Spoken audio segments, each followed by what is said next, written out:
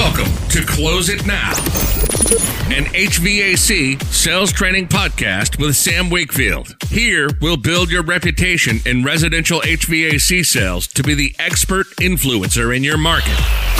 You'll get insight into the top minds in the industry as they share their skills and hacks to help you on your journey. This podcast isn't just about selling more. It's about understanding your customers' needs and building efficiencies behind the scenes so you can sell more but work less while being top of mind when people think HVAC. Now, let's get started with your host of the Close It Now podcast. This is Sam Wakefield.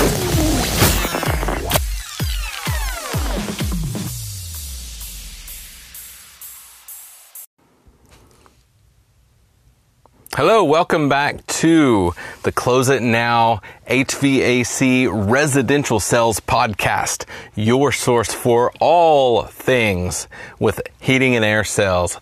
My name is Sam Wakefield. I am your host.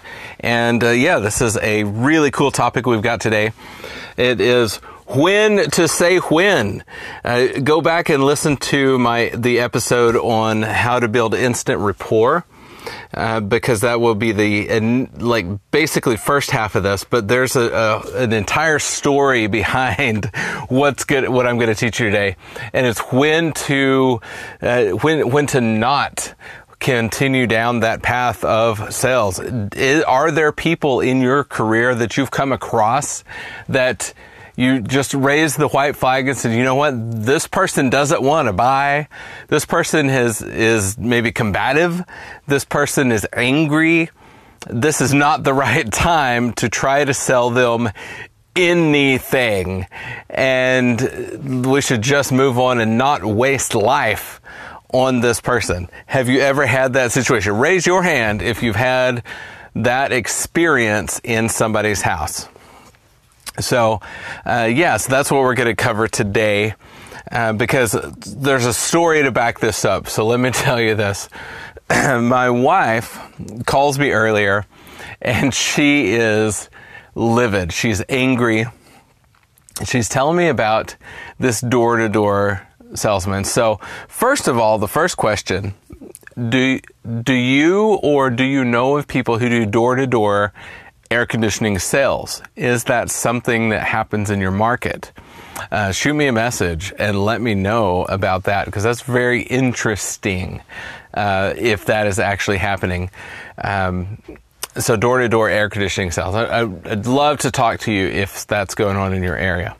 But more importantly, that is so, to use a silly term, last century, door-to-door sales. People that they don't want to give up their time to anyone, total cold stranger knocking on their door. But companies still do it. People still, pursue that way. And they're so forceful, it's ridiculous. But back to the story. This guy knocks on the door earlier. My wife is at home with the kids. It's the middle of the afternoon. She has 3 kids under 8 years old. And doesn't want to answer the door. So she doesn't answer the door. The guy knocks 3 different times and then moves on down the street. Comes back several hours later.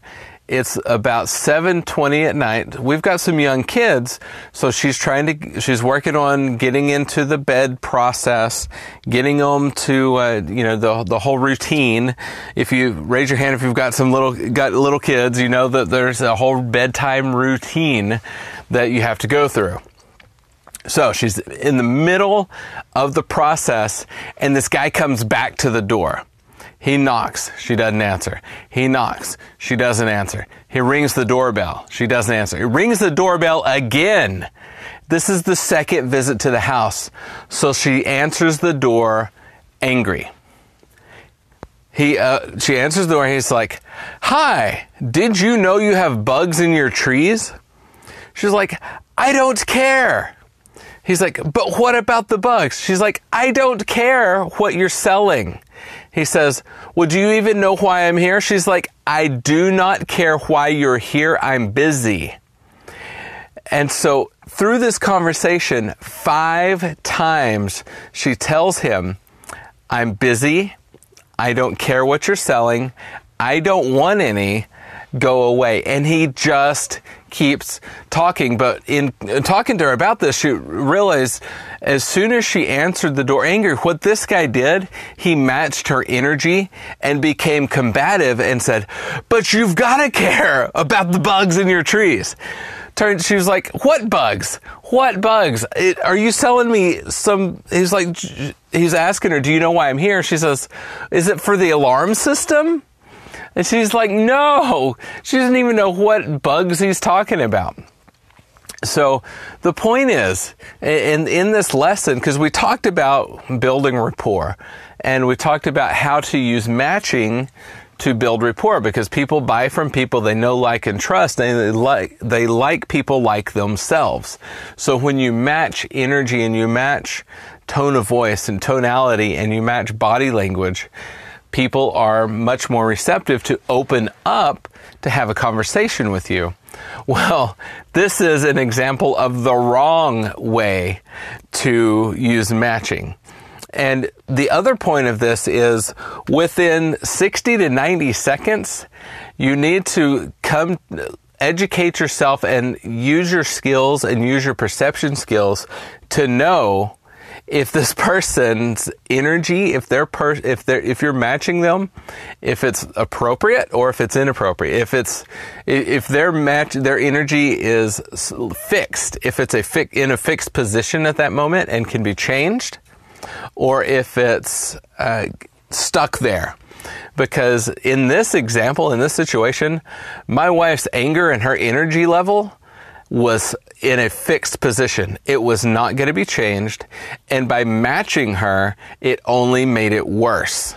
There was not going to change the fact that her energy was in such a place that this guy better get off the porch or she's fixing to punch him in the face. And for whatever reason, he didn't get the picture, because he's still talking about the bugs in the trees and selling his stuff. And it didn't at one moment stop to pay attention to what she was saying or what her energy was or any of that. So it instantly became almost just like telling her about, he still goes through his spill. And she's telling me she closed the door, says, go away, get off my porch, best wishes, closes the door, and she can still hear him going through his spill about the bugs in the trees and how is this exterminator and blah, blah, blah. And in the middle of the process, he tells her, well, who do you use for your exterminator? So she tells him, he says, oh, well, ask your neighbor across and over. They just switch from them to us, when we know for a fact that company has never been in our neighborhood other than coming to our house. So he was lying on top of it, which was obviously just the nail in the coffin for him. But she's closing the door on him, and he's still just, sputtering his sales pitch to the door. Is this an example of great salesmanship? Absolutely not. But the lesson here is learn to recognize very early on what a person's energy is, and learn and figure out if it's fixed or if it can be changeable. Is it something that you can start to ask questions and open them up? Or in her case, she's like, I'm trying to get kids in bed. I don't have the time. Go away. At that point, if you're like me, I would have asked, oh, I'm sorry, ma'am. When would be a better time to come back? And that's it. Just go away. There are plenty more people to talk to.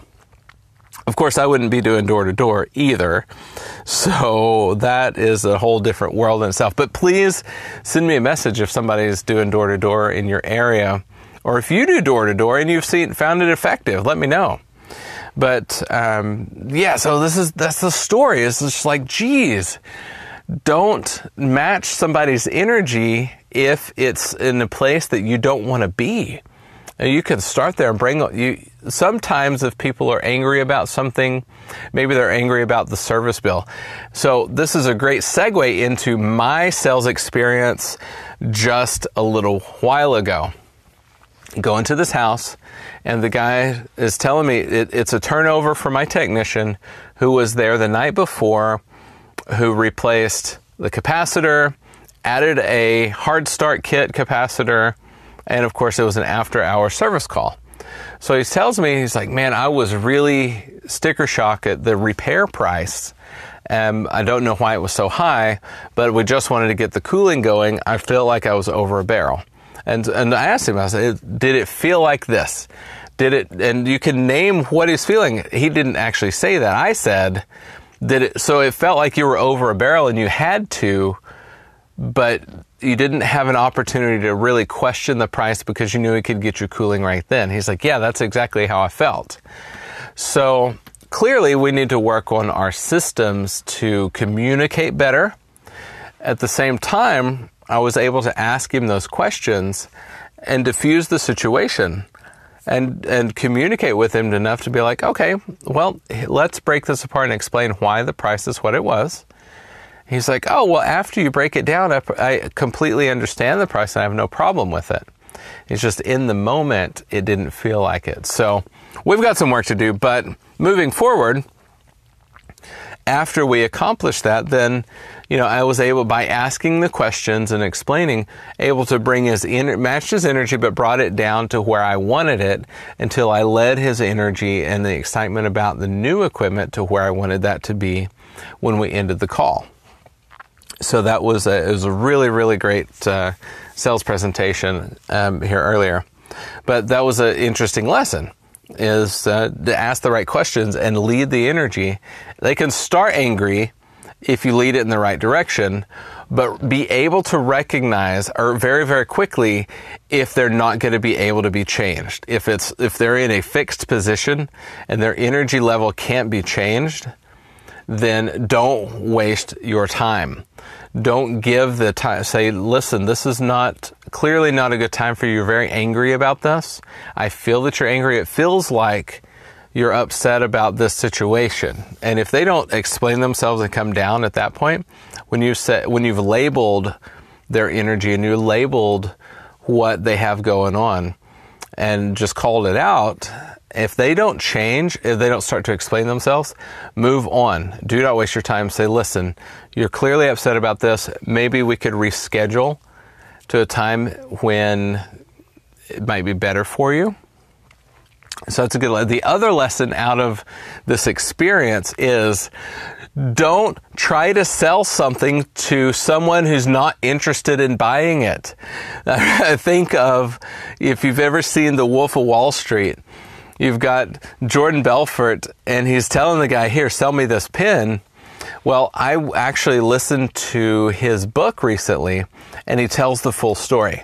So the version in the movie with Leonardo DiCaprio is not exactly as it happened. In the book, it's very interesting because he's got a new recruit that he's got in his office, and he's really working with him on, when and how and why to sell.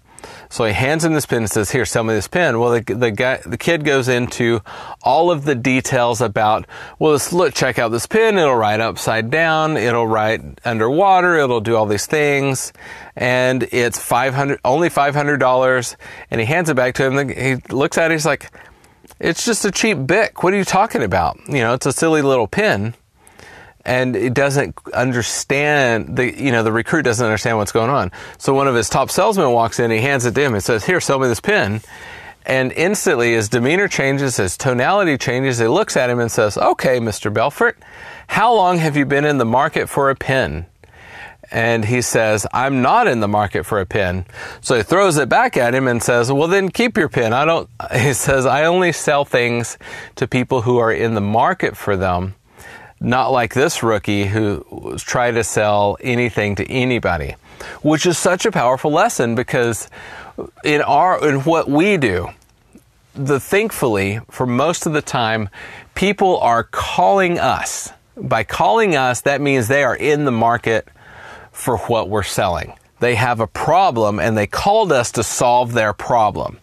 Now, when we get there, we all have experienced, and if you haven't yet, you're going to experience, you get there, and when you open up your full offering and ask the questions, you'll find out what people are in the market for. Do I go through my entire presentation every time? Yeah, probably 90% of the time. But I will very quickly figure out if someone is in the market for a top-of-the-line communicating system, or by questions, you'll find out if they're selling the house in 6 months and they don't want to invest, or if they have other things going on in their life. They would like to have a better system and more comfort in the house, or they've got indoor air quality problems, but they're really working on balancing the budget, so that you can figure out really quickly a good way to find a good fit for that client. But do not try. And so what happens so many times, though, is, say the company's running a contest on, okay, the first person to sell 10 of the very highest end, fully functional variable speed systems gets $1,000, or whatever the contest is in the company. Well, I've been guilty of this myself. And raise your hand if you've ever been guilty of this. I've had some of my team who will, and I've followed up after with the clients and with the homeowners, and they'll say, man, all he ever offered was the highest end system, and I'm moving in a year, I didn't even want it, but that's all he talked about. So I went with another company, where he said, but I liked y'all's company, I would have gone with you if I even thought I had another option. So clearly they didn't offer what the customer wanted to buy. They didn't investigate enough to figure out that they were not in the market for the most expensive, highest end system. Because what they were doing, they were walking into a house with their own benefit in mind, not the customer's benefit in mind. So when your focus changes, your focus has to shift to their benefit. In fact, this is going to be a fantastic next podcast, which we're really going to dive into this a little bit. But that's it. So you don't sell something if someone's not in the market for that thing. Figure out through your investigation process, through your questionnaire, what do they want to buy? Because we all know people write checks for what they want, not for what they need. Wow. Okay. I've gone on about that. That's my passion. I hope you feel my passion, because I'm calling together a tribe of HVAC sales professionals who serve on a deeper level.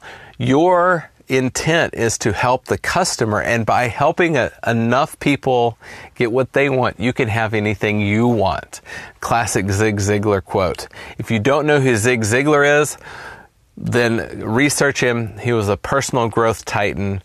Go read See You at the Top by Zig Ziglar. That's our book of the episode. See You at the Top, Zig Ziglar. Go read that. It's on audio. You can read it either way. I love audio because that's your drive time university. Go read that book. That's the recommendation of the episode. See You at the Top by Zig Ziglar. So I would love to connect with you. Again, my name is Sam Wakefield. Thank you for listening to this. You can reach me at sam@samwakefield.com, and go to closeitnow.net. That is the website. That's the landing place for this. That'll get you connected to our Facebook group. We're building an online community of sales professionals who will want to crush it in your environment, crush it in your area, in your market, want to double, triple, quadruple, 10x your sales, double your ticket price, work less and earn more. Who doesn't want that? Raise your hand if you want to have that bottom line go up and up and up. So thank you for listening. I will talk to you again soon. Thanks for listening to Close It Now with Sam Wakefield. Subscribe to the podcast now so you're first to hear new episodes, jam-packed with actionable tools and tips to make you the top HVAC professional in your market. If you have friends and colleagues who would like this show, share it with them and send them to our Facebook community for more in-depth discussion about the challenges we all face and how to overcome them on the Close It Now podcast.